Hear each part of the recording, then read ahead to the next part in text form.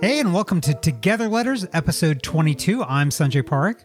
And I'm Adam Walker, and we don't have a lot of updates.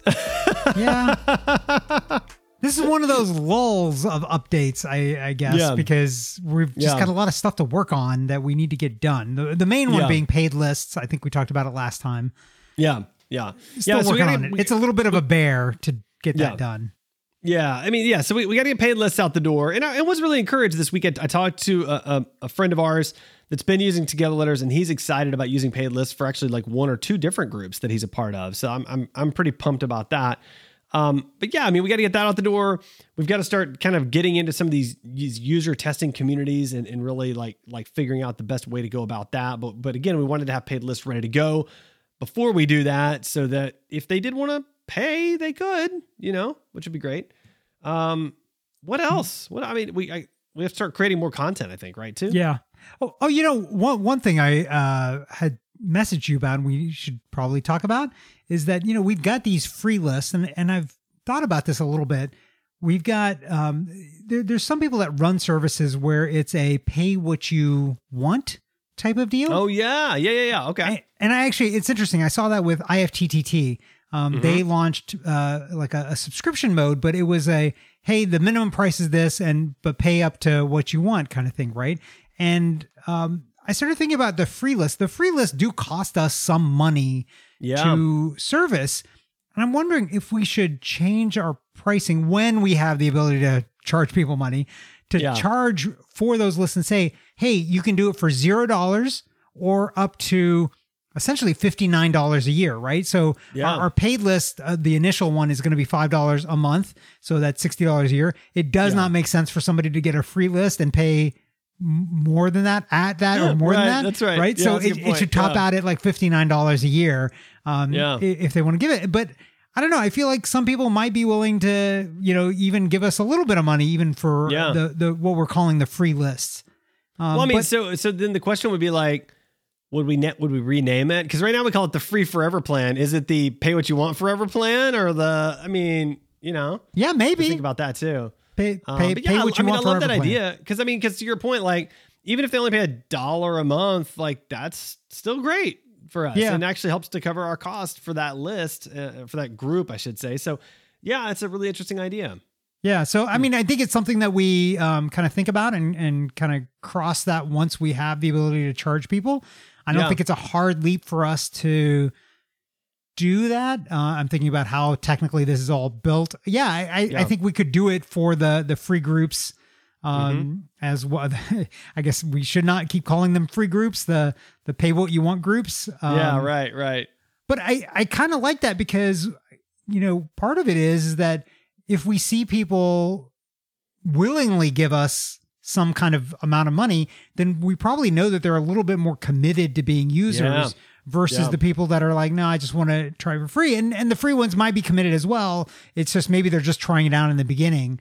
And then maybe that'll help us kind of understand the user profile kind of over time and the commitment as well.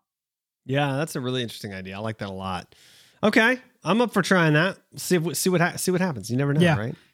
Everybody might just say $0, which is fine. Which is fine. No different than now, right? Because that was our plan anyways. But I don't know. So people sometimes like us, I think, you and me, so they might be willing. I mean, listen, we even have some paid subscribers to our other podcast, Tech Talk Y'all. So I mean, a couple people are willing to give a couple of bucks, which is great. I appreciate that. It helps us help support the cause, So, exactly. And with Together Letters, I mean, to me, like the cause is connection. Like we were talking on Tech Talk Y'all just a minute ago. We just recorded.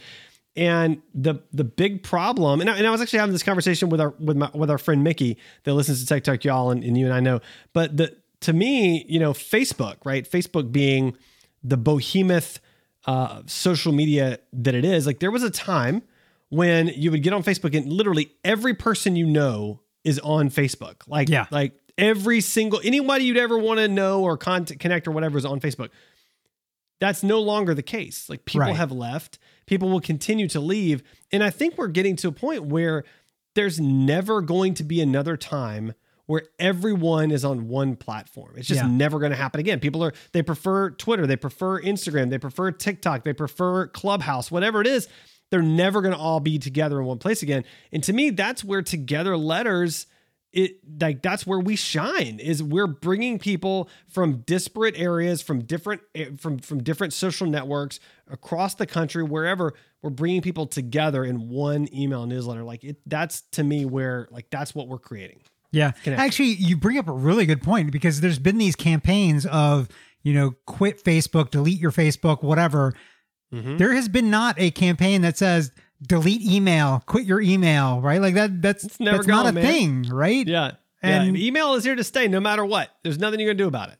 Yeah, exactly. At least not for the foreseeable future anyway. Yeah, exactly. So, although there have been people to try to get us to quit email as well, right? Like, hey, you can use this instead. But even when you look at some of those services, when you sign up for them, the first thing they do is ask you for your email address. It's like, well, some of the ones that we've talked about, it's like that's how you log in. Like, you're not getting rid of email. Yeah, it's not going anywhere. Yeah, so it can get better. Really email can get better, and part of what we're doing is trying to make it better, honestly. But email can get better. Newsletters can get better.